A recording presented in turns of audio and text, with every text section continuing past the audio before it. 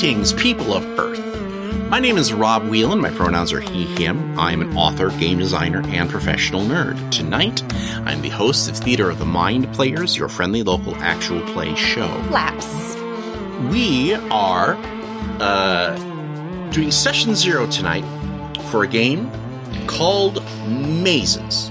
It is from 9th Level Games. It is billed itself as Fantasy Role-Playing Reforged. Now, as this is a Session 0, this is where I get to talk a little bit about the game itself as opposed to jumping right into the story.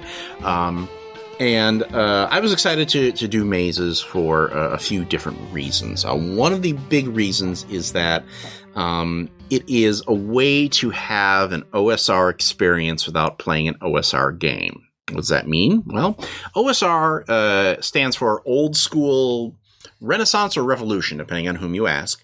And it is basically people who have gone back to the original D&D Dungeon Crawl experience and tried to recreate it. And there are a lot of games out there that do it. There are several games that do it very well. But a lot of them do it by mimicking the mechanics and the play loop of original D&D. So it's kind of like going onto Steam and buying like an old game that you used to love on like your old computer and playing the crap out of it. Or like buying one of those, Atari 50 like things and I'm playing combat. That's cool. Mazes wants that experience, but it is not necessarily beholden to any of those old games, which isn't to say that they are bad, but Have you ever open one of those old games up because you're super excited about it and start playing and just realize you're like, oh, there's so much I forgot about that bad quality. Neverwinter Nights. Forgot about the octagon. Oh, Dragon Age. Well, I think there is something like that where you play that game and you're like, yep, that was fun, and then you put it back down. Like you had the experience, you got your brief hit of nostalgia, and you move on. Whereas Mazes wants to bring that experience into the modern era, and I also think it wants to focus on only the good parts. Like everybody here probably has a memory of some fun weird moment from playing D&D of like of a monster encounter or like a trap that didn't go the way that you expected or whatever. And Mazes wants to focus on that stuff. It doesn't want to spend time on, we searched the room and found 2 copper pieces in an old sock in the corner. It wants to focus on those memorable moments. And part of how it does that is the game itself is laser focused on the dungeon, or as it calls it, the maze. Like there's not going to be the shopping segment in town. There's not going to be I'm going to wander around the tavern and listen for rumors kind of stuff. All of that is handled by flashbacks that you trigger by spending your resources or by giving me more resources to use against you. A perfect example is you set. So treasure is what your character uses to worry about equipment rather than writing down like I have 40 feet of rope and I have a 10-foot pole and this, that, and the other thing. You have a treasure amount that you then spend to say, oh, well, I reach in and I pull out my 10-foot pole. Because last time I was in town, I thought of that. Right. You determine how much treasure you go into the maze with, but that also tells me how much darkness I have to spend to power monster abilities and things like that. Because if you're going in loaded for bear or owl bear, if you will, the owl bear is going to be there. Like, so that's something that you will need to kind of decide on as we go through. Lastly, and this is a very, very personal reason why, there are a ton of jokes and references to mazes and monsters in the book, including the DM character being called the Maze Controller, which is what they call the Dungeon Master in the film and book, starring, of course, Academy Award winner Tom Hanks as the young man who has a mental breakdown and thinks that mazes and monsters becomes real, which was allegedly based on a true story. Allegedly. But not really. In the same way that any media is based on a true story, and then you read up on the story and go, oh, that wasn't true at all. And of course, the truly tragic thing is part of the reason why role-playing games and Dungeons and Dragons were sucked into the Satanic Panic was because Mazes and Monsters, this fictional version of this story, was seen as being completely strictly true, and people were drawing examples from the fiction to drive why people had to keep it out of schools and this, that, and the other thing. So it is a very little Billy to the devil. Right, little bit to the devil. Billy wishes. One other element that I like is that it draws upon the same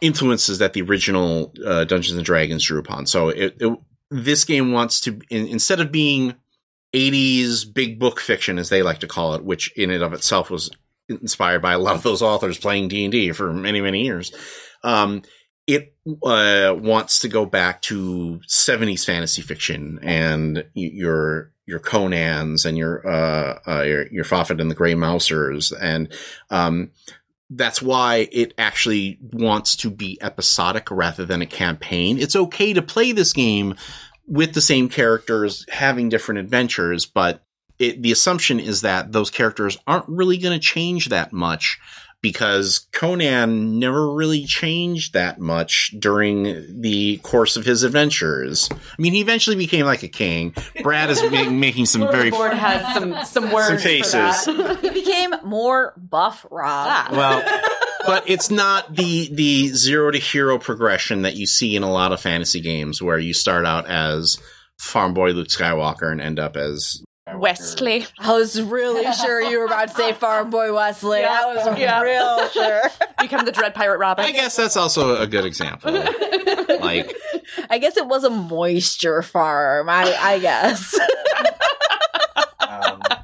Man, I am just getting roasted here. So let's have everybody go around the table and introduce who you are, and also, as far as our usual like trivia thing, tell me your favorite dungeon crawl story. Either a monster that you fought that died unexpectedly, or a trap, or a thing. Something like that. Tawny seems to be ready to go. So let's start with our first mind player. God, I actually have two. Okay, never mind. Yeah, you're in now. Hi, I'm Tawny P. Thompson, she, hers. And I want to say the phrase, which side are the hinges on? Because it became just the running gag through our entire first very long D&D campaign. Because the DM let me one time I said, which side are the hinges on? He was like, oh, the side closest to you. So I pried the hinge pins off and took the door off of the hinges. And then forever, ever after, when we found a door, I wanted to know which side the hinges were on, and they were always on the other side. Or the door had seemingly more complicated mechanisms. Yeah.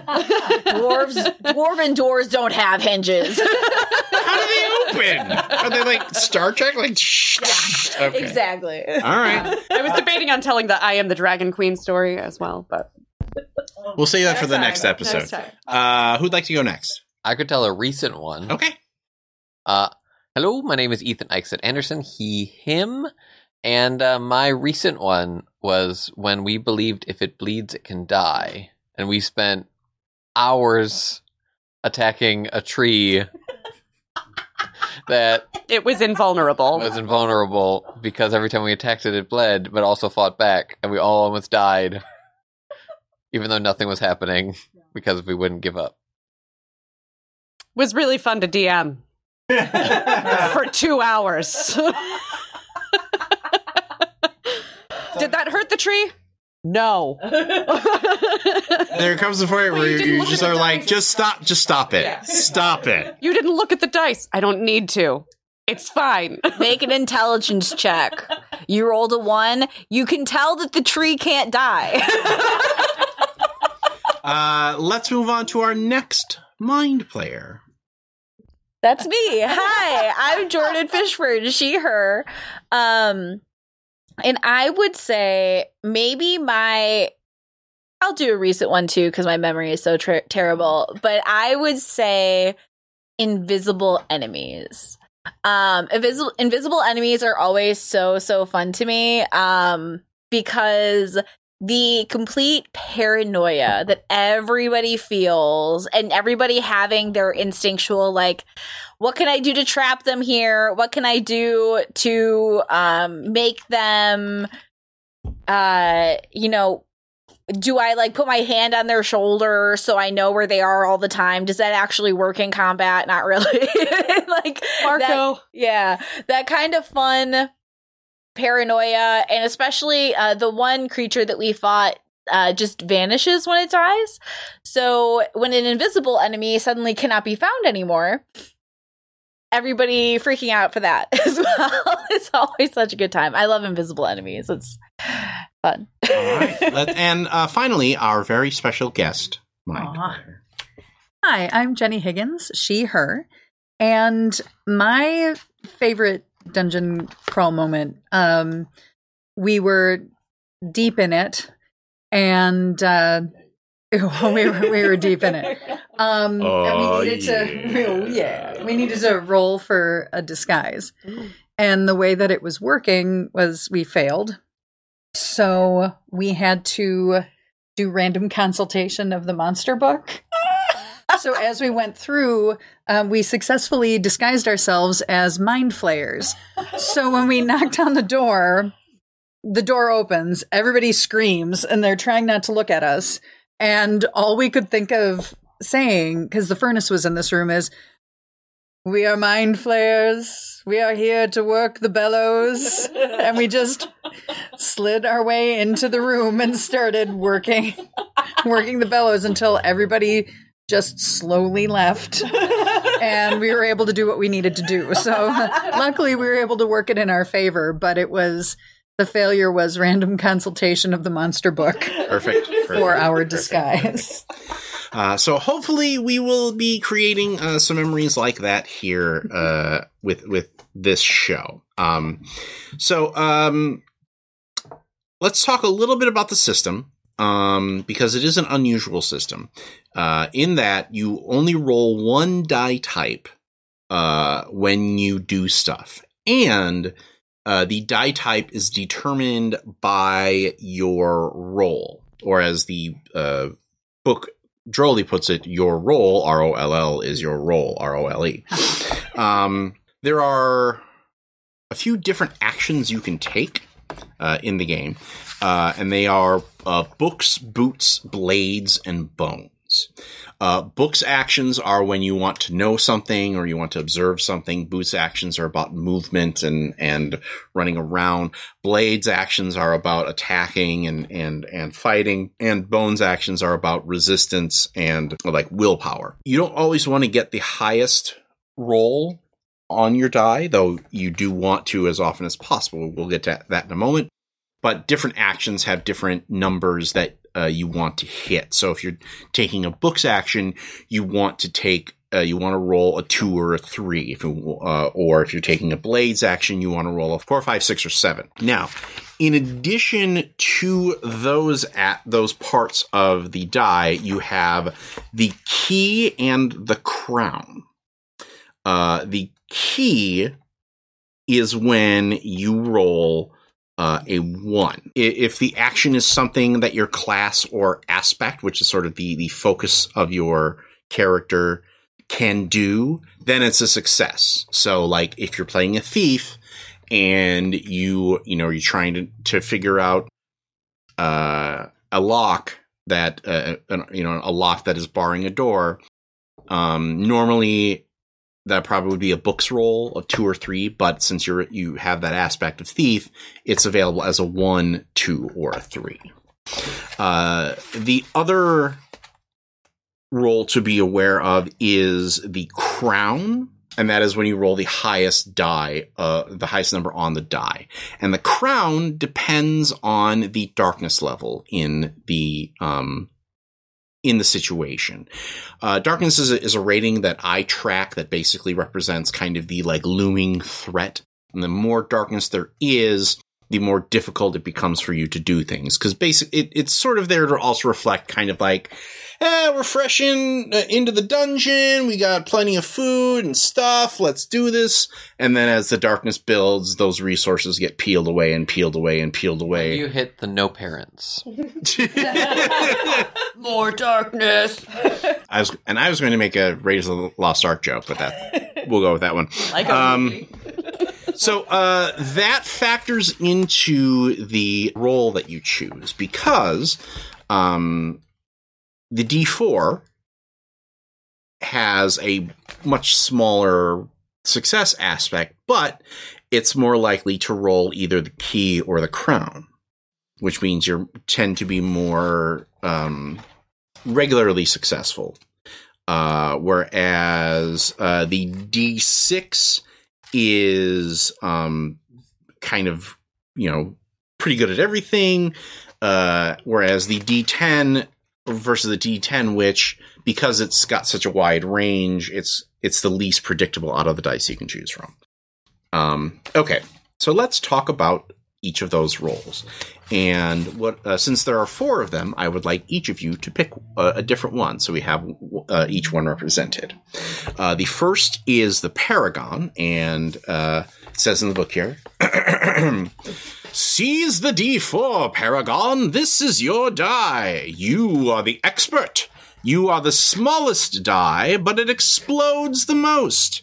You have 4 hearts, not a lot, and 4 stars, the most. Hearts represent your character's physical ability and stamina, and you spend those in combat. Stars can kind of represent magic as well as like sort of clever plans and narrative control. The Paragon is the most cerebral of the character roles, focusing on thinking, talking, and their senses over combat and action. They use their special skills more than the other roles, and they shine when they're rolling against books. Choose the Paragon if you because you want to be the best in a class ability, use your instincts and intelligence, solve problems, investigate and use perception, talk a lot, make decisions, use special abilities rather than basic combat. It's also now you will stabby die. Well, now you will note that there is no mention of magic or weapons or any class stuff or any role or any class stuff, because you can choose any of these class die and then be whatever other aspect you want. So if you want to be a Paragon that's a fighter, that's great. That probably means that you're more of a like thinky fighter as opposed to a meat wall fighter, and you're more of a like a grizzled veteran that is like, no, hit him in the knee, like Battle tactics. Right. So don't let the die type make you think, I can only be this one thing. The Vanguard. Snatch up the D6, Vanguard. This is your die. You always are at the forefront of the action. You have 6 hearts and 3 stars. A good mix. The Vanguard is the most active of the character roles. They're pretty good at everything. They shine when they're rolling against books and boots.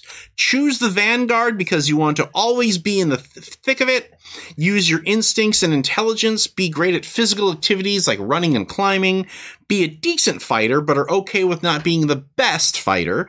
And use a blend of special abilities and basic combat. Then you've got the Fighter die as the D8. Take up the D8, fighter. This is your die. You are here to smash faces. You have 8 hearts and 2 stars. A good mix. The fighter takes center stage when the battle starts. They're at their best in combat scenes. They're always in the middle of the action, and they really shine when they're rolling blades. Choose the fighter because you want to stab it, kill it, or set it on fire. Why did you look at me when you said that, Rob? Because Sarah's not here. Be good at physical activities like climbing and swimming. Survive a beating. Dish out some hurt. Focus primarily on basic combat. And then last but certainly not least is the Sentinel. The D10 awaits you, Sentinel. This is your die. You are the shield that guards the party. You have 10 hearts, the most, but only 1 star, which means you are hard to stop, but lacking in depth. The Sentinel is the most defensive of the character roles. You're good in combat and especially good at brawn and health style tests. You do the most damage and have the greatest effect, but the fighter is more accurate. You choose a Sentinel because you want to be safe and keep others safe, be strong and hardy, soak up the damage and laugh at it, defend the party, deal the most damage, or focus primarily on basic combat and be on the defensive. Now that we've gone through that part, there is... Jordan's trying to decide which of her dice are going to roll best. No, there is that. You must ask yourself, why do I want to enter the maze? Is it because I am a seeker of knowledge and glory? Is it because I want to stay in the heart of the action? Is it because I am here to fight? I hit it with my sword? Or is it because someone needs to keep everyone safe? I would love to not be able to die. So I Be the think Sentinel. the Sentinel would be fun. Okay. The Sentinel has been chosen. Harumph. Harumph. Harumph. Sorry, that was late. Harumph. You watch your... Who hired this guy? I'm having flashbacks of the Gauntlet, like, character select screen in Right? my head right now. I'm just going to listen to that music while everybody thinks about the...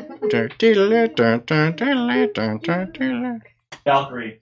Every time. Jesus unlocked. Valkyrie. Jenny, do you have a great preference? You know, while I have no great preference, I feel kind of pulled to Paragon.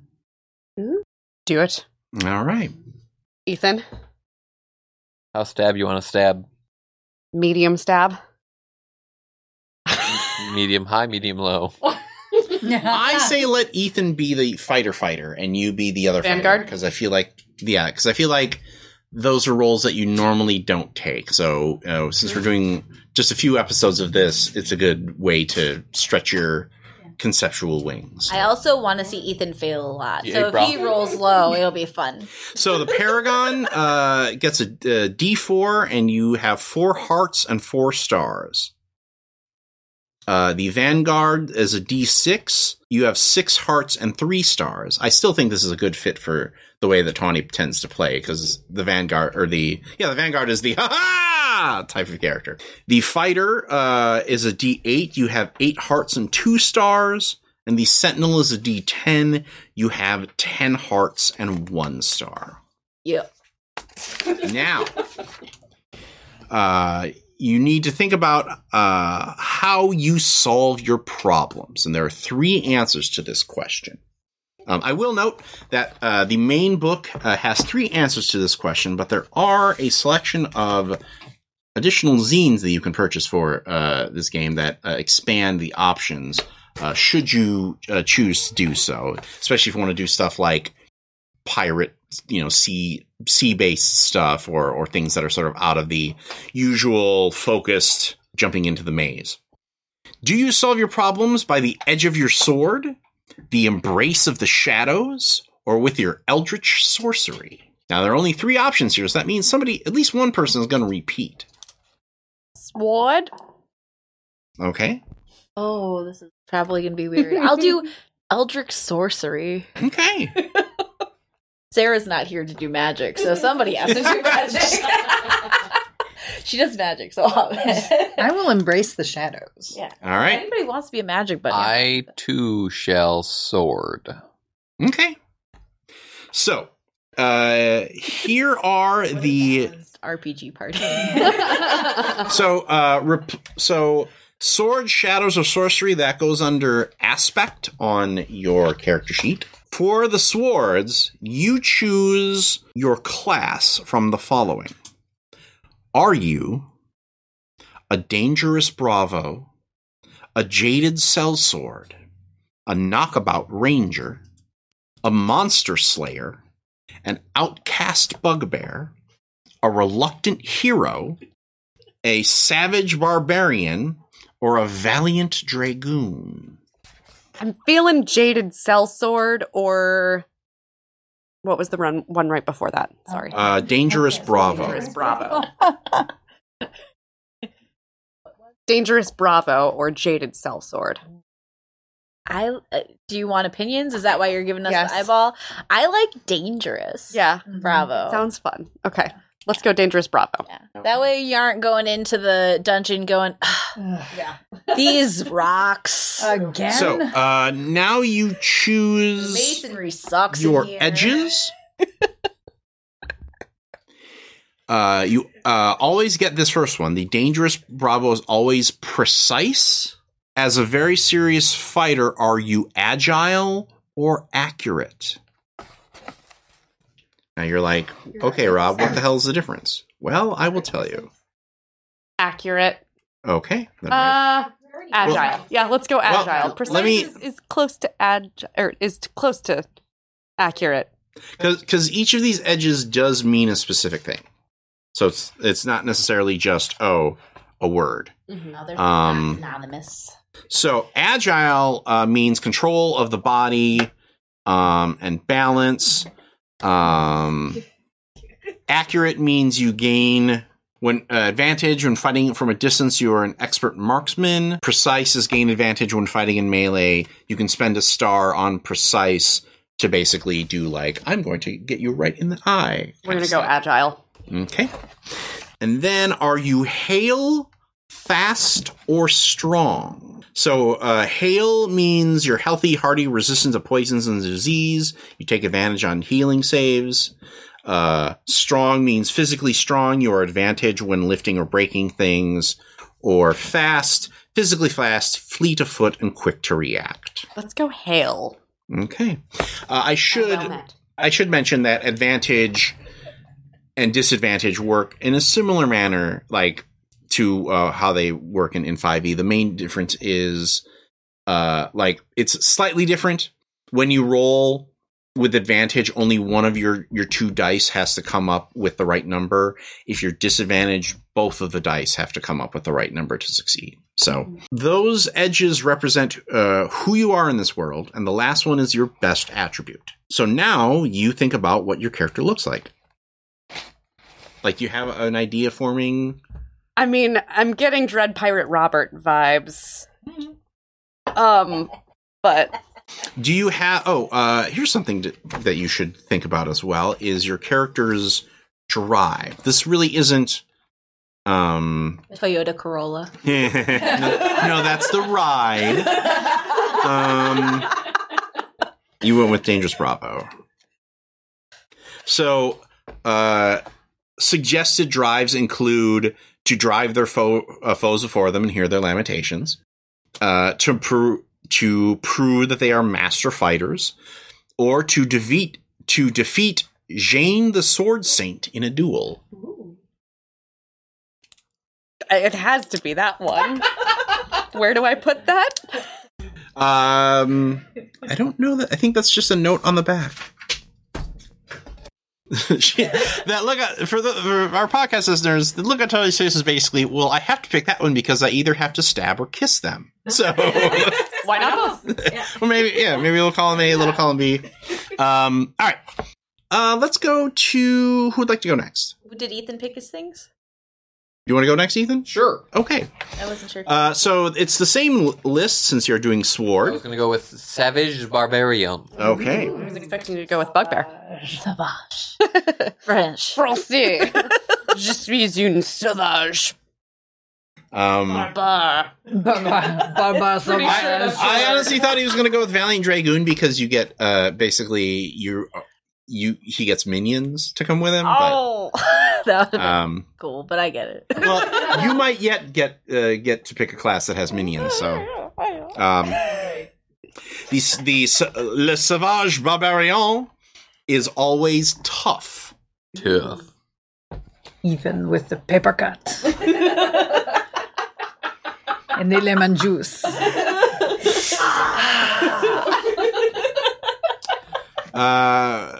Then the next question is, as a lone hero, are you deadly or are you strong? What is the difference? Well, Yeah, I should wait for Oh my that. god, let me tell you, the difference is so huge. if you are deadly, you are advantage when you roll damage. It could be because of poison, skills, magic, razor claws, burning rage, whatever. Whereas strong is physically strong, you are advantage when lifting or breaking things. I will go with strong. And as your last question, are you ardent, hale, or nature-wise? Ardent means resolute, strong-willed, and can resist pain and temptation. Hale is healthy, hardy, resistance to poisons and damage, take advantage in all healing saves. Or nature-wise means knowledgeable about the natural world, animals, and natural beasts. You may gain advantage in situations when you are fighting against natural things. Do I need to go with squeaker, squeak, squeakin'? I mouthed at Jordan just a minute ago, himbo. So are you playing Kronk? Strong limbed Doma. I was going to say Domon rides again here. I know. I miss Domon sometimes. Do we have to carry a flask of oil specifically for reenactment? Is it now? Is it? I feel like this is like the movie. So like, this is the movie where the same actor who plays Domon is definitely playing the same character, but they couldn't get the rights to Domon, so they changed your name. But Makes anybody so who many watches the movie is like, that's fucking Domon. Dominetta. Okay, let's go with nature. Okay, 'Cause it's neat. So, which of these drives? To stare off the edge of the world, to crush their enemies and take their silver, to never bend the knee to the hated Grom. I'm gonna have to stare off the edge of the flat world. I knew it. It's the nature vibe. Yeah, It's like, Love it. I love it. Oh, Once in his life, he felt content, for there were no thoughts in his head. Honestly, same. Why do you think we go backpacking? all right. Let's go to Shadow. Are you an adventurous small folk, the cursed tomb robber, the excellent vagabond, the filthy urchin?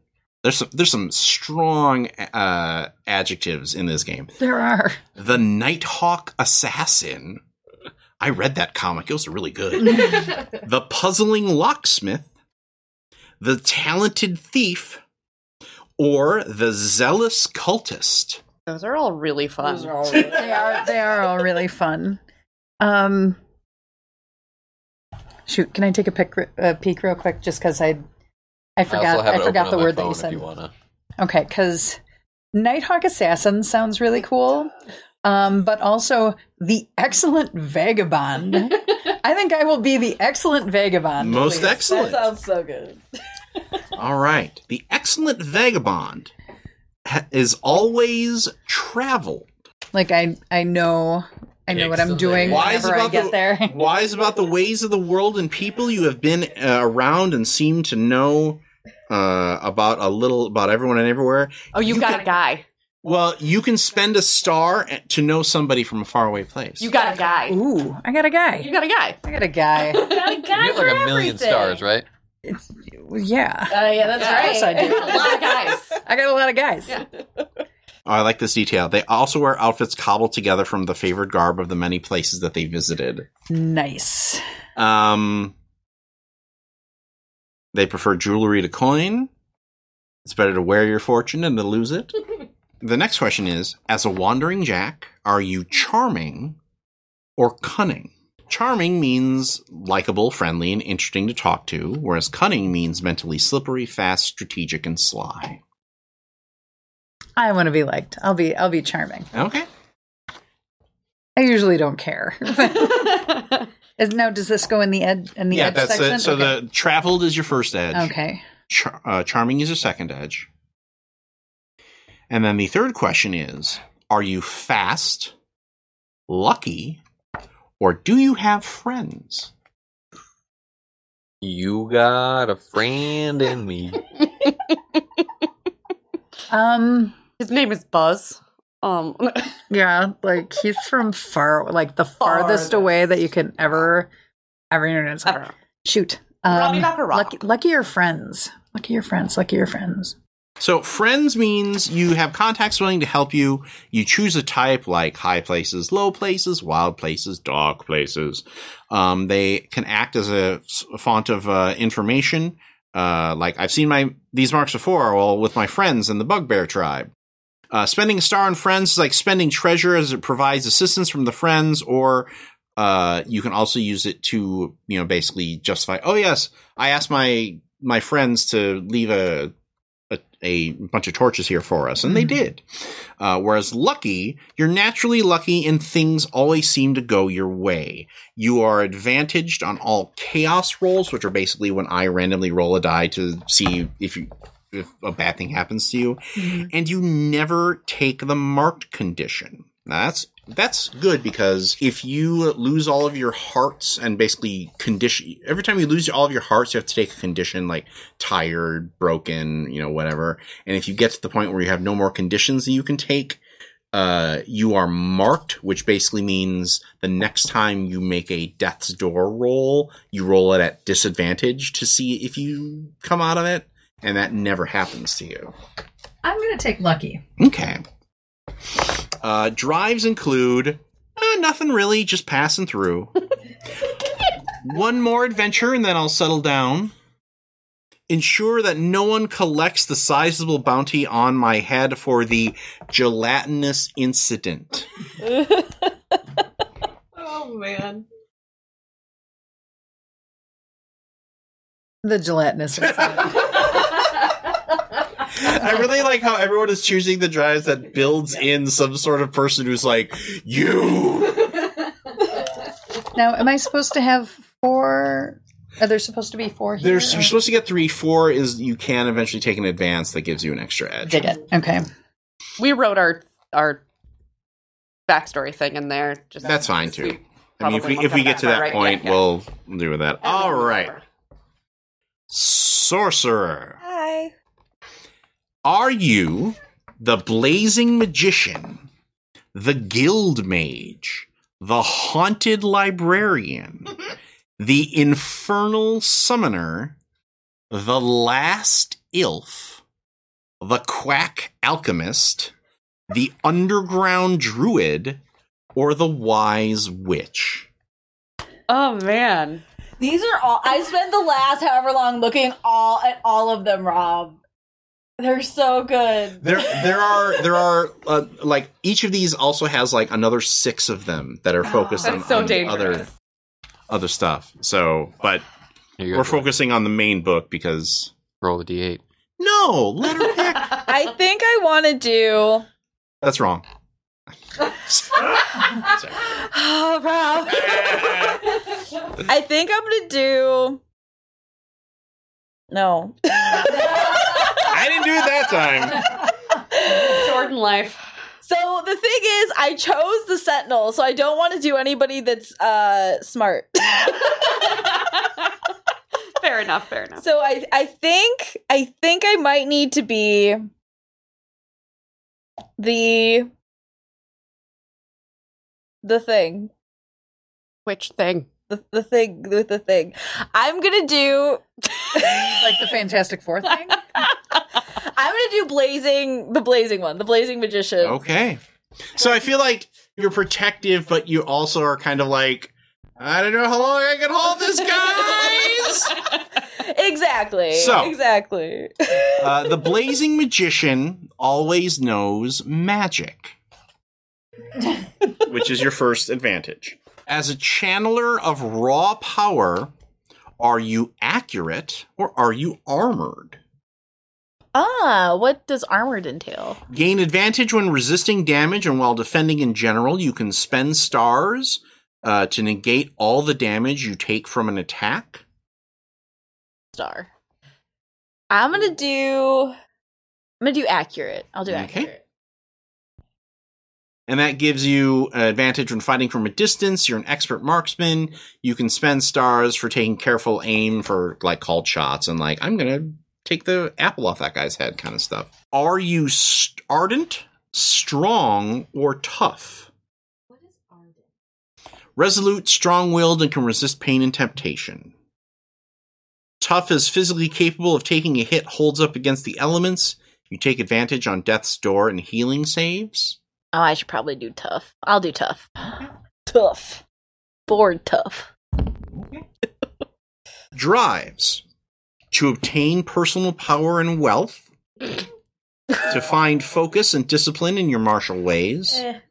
To hunt down and stop Bargle the Black. Oh, I don't know. Bargle's a pretty good name there. I don't know. That's an old school cut too. Way back to old school first edition D&D. I think because of the massive respect I have for Bargle, I'm going to have to choose that one. Doesn't say kill yet.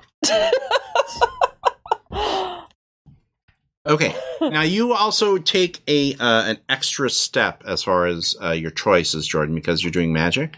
Okay. As is often the case with these sorts of things. You need to choose either an elemental domain or a school of sorcery. Oh.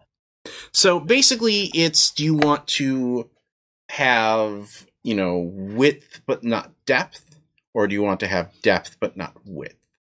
The schools are focused on one type of magic. So that's going to be something like, enchantment, illumination, conjuration, evocation, summoning, whereas the domains are like sky, sea,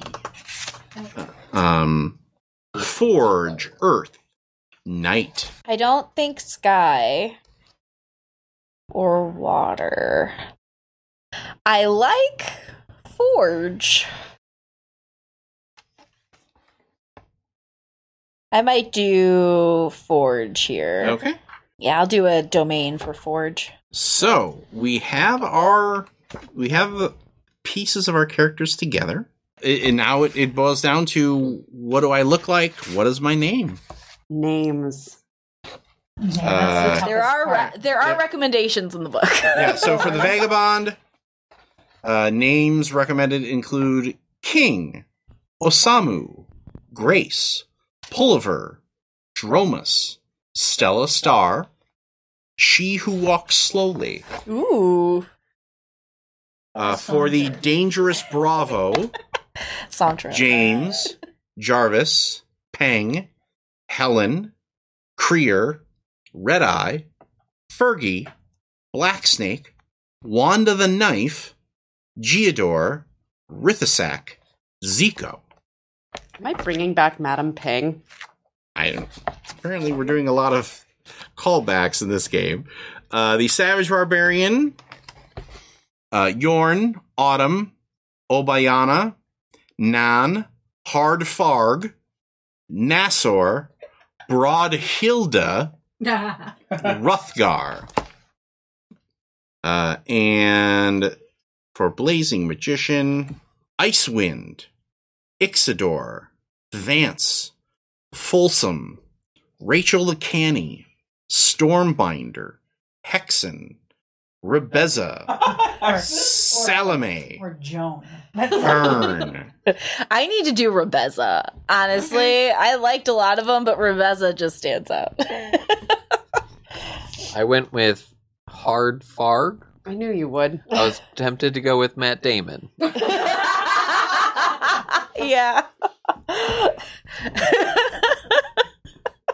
One of the things that I want to do with this game is I want to illustrate how you can use it to play older modules and things like that, which is why the session that we're going to be doing is going to be inspired by a very classic series of AD&D modules, specifically Pharaoh, which is the first module in the Desert of Desolation series. So you're going to be going into a spooky-ass pyramid as your maze. If you want to think of things with an Egyptian flair, that's definitely the direction that I want to go.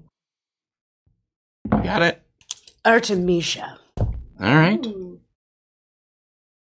Jen Telesky. Yeah. So what does Artemisia look like?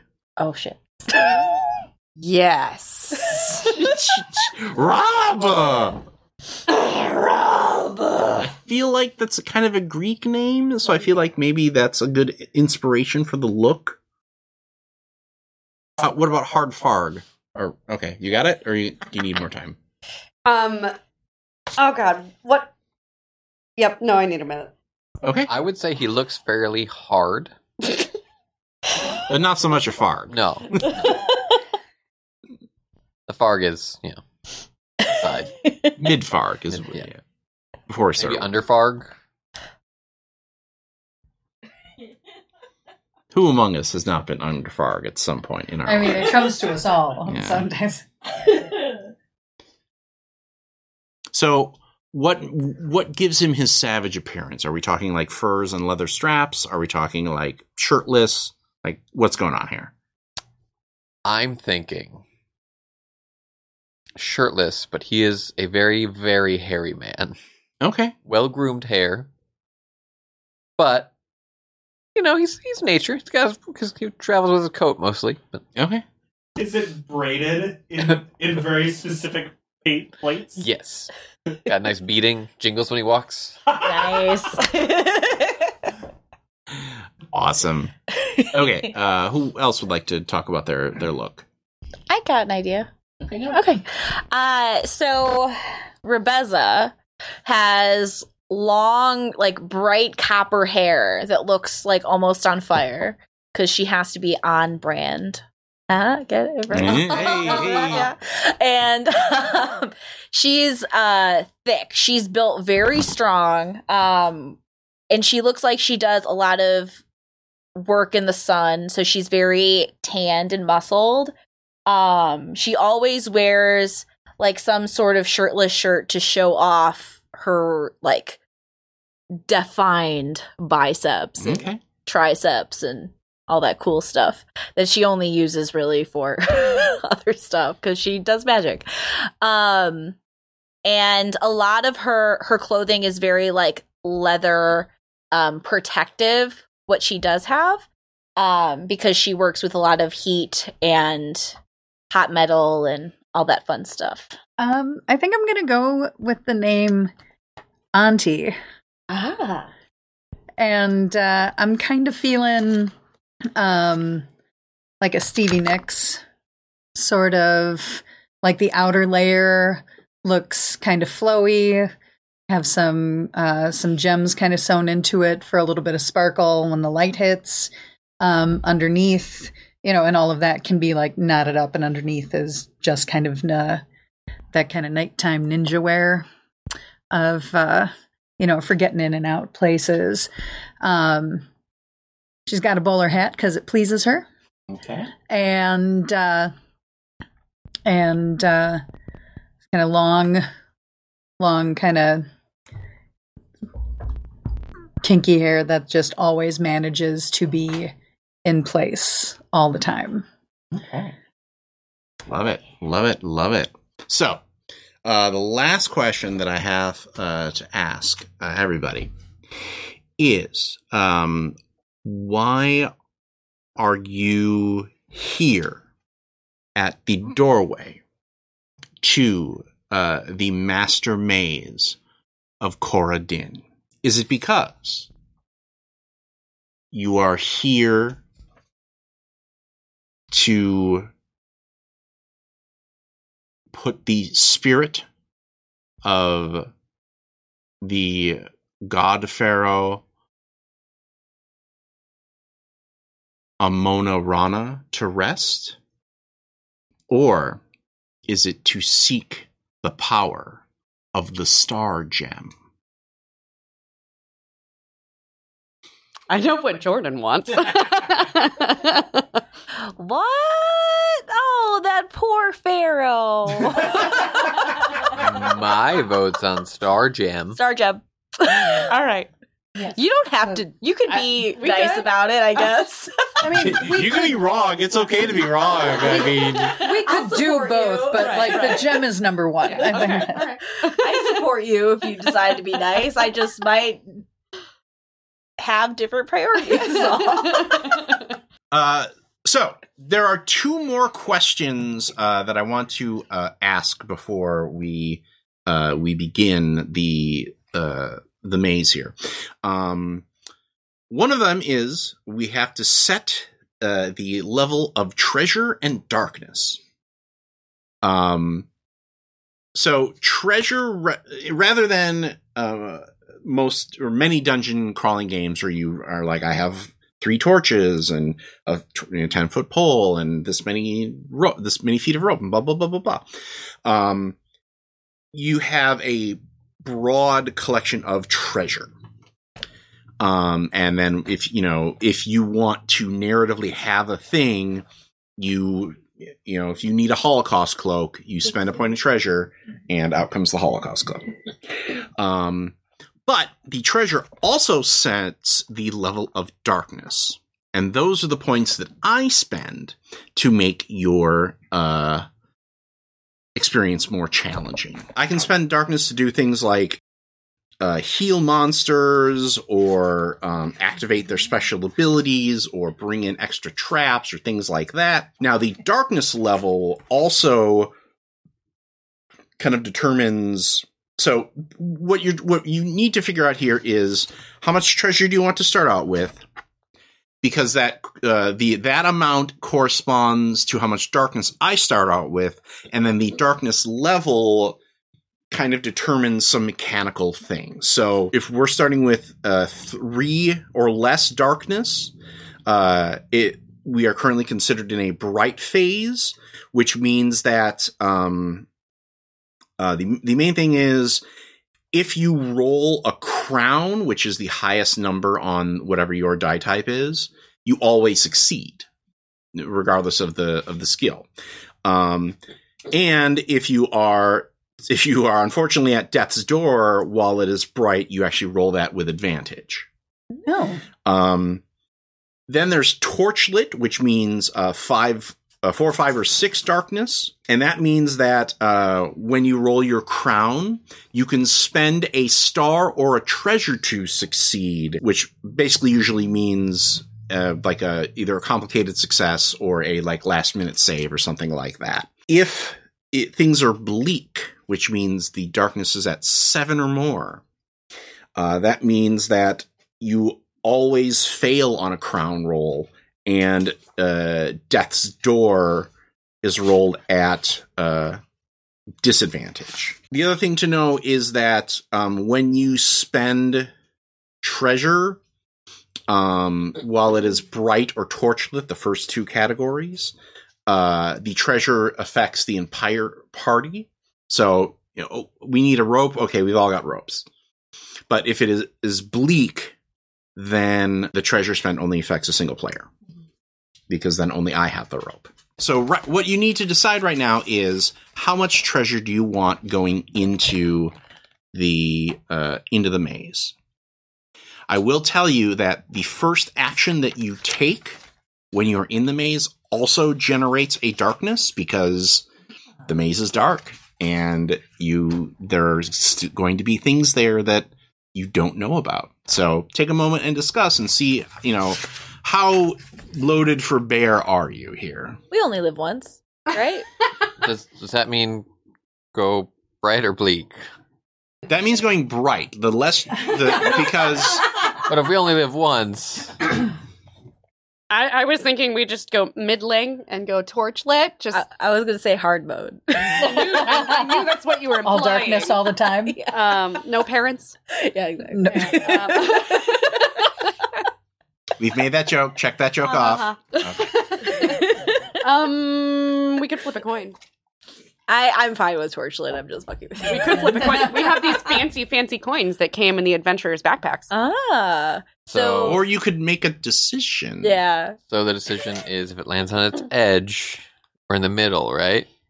Oh my God. If it lands on the star, we're bright, and on the crown, then we're dead. Yeah, we'll just And you're torchlit. we go into the maze and we dig a hole and just you're lay in choosing it. between bright and torchlit. Jordan wants to go for bleak. Well, Fine. I We think don't have to.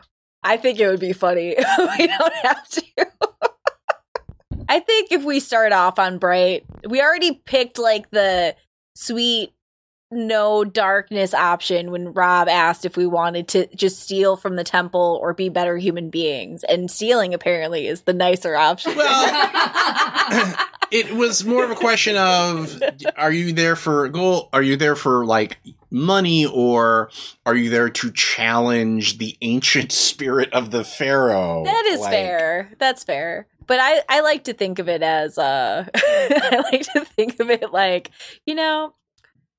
just Training wheels off. It's always harder to be a good person. And so it's not like that's you're not going to get darkness as you play. Exactly. So. I think It's- bright's fine. It's money for an orphanage, Rob. My vote's on 2. Like torchlit? Middle? No, or to treasure. I think is what Oh. I'm 1, 2, saying. 3. Got it.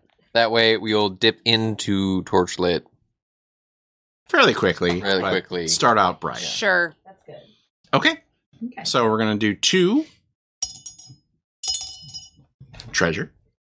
And then I will take 2 darkness. Now, there is an option here to add a little more darkness. There's one more question I wanted to ask. So Jordan might yet get to... as I was... What is 4 So darkness, when Rob? She's like, why does it have to be single digits, Rob? Pie. You will have pie darkness. So, what you're supposed to do at the beginning of a maze is you're supposed to ask questions, and one of the questions we asked was about the Star Gem. But going over everybody's characters, I also realized that 2 of you have specific named rivals that are part of your backstory. No, hers is an incident. Oh, okay. I had an incident. Yes. The new. We Um, don't need to talk right, about right. it. So, the question I'm going to, and those 2, of course, are Tawny and Jordan. So what I'm going to do is ask you: is your rival also in pursuit of the Star Gem? Don't answer yet, but if they are, I will add a darkness. What I want you to do is, once you've made your decision, to put your fist out. I will call when both of you have your fist out. I will call 3. If it is up, that means yes, and I will add a darkness. If it is down, that means no, and I will not add a darkness. Ready? 1, 2, 3. This is so Let the record show that both ladies want their rival there, so that means we are now at 4 darkness, which means we are now torchlit. Torchlit. I have to See how quickly say, that happened? yeah. Yeah, see? I didn't even begin the game. I have to say, my rival's name is literally Bargle the Black. If he's not there to burgle the Star Oh. Gem, Fair enough. that's just not. We don't need any argle bargle here. Exactly. All right, folks. Thanks for listening to our session 0. please be sure to check out our normal feed to watch us actually play this game. I'm very excited. I think that those edges, the classes are so like evocative, and it's very like I felt all of your pain, like seeing, like just reading the list, going, yeah, that one. No, wait, that one. No, wait, that one. I could play a different magic user every day, and I would be happy. If we come back for another mazes, maybe you will. We could do a different magic user, and I just change the consonant at the end of Rebeza's name. So we do Rebeza, Rebecca, and then we do Rebea. Rutabaga. That's very Bob the Fighter too. I like that. All right. Rabina. So from all of us here at Theater of the Mind Players, this is Tawny P. Thompson. Ethan Exit Anderson. Jordan Fishburne. Jenny Higgins. and as always our Lord of the Board. Brad Davies. And this is Rob Whelan saying, just repeat to yourself, it's only a game. I should really just relax.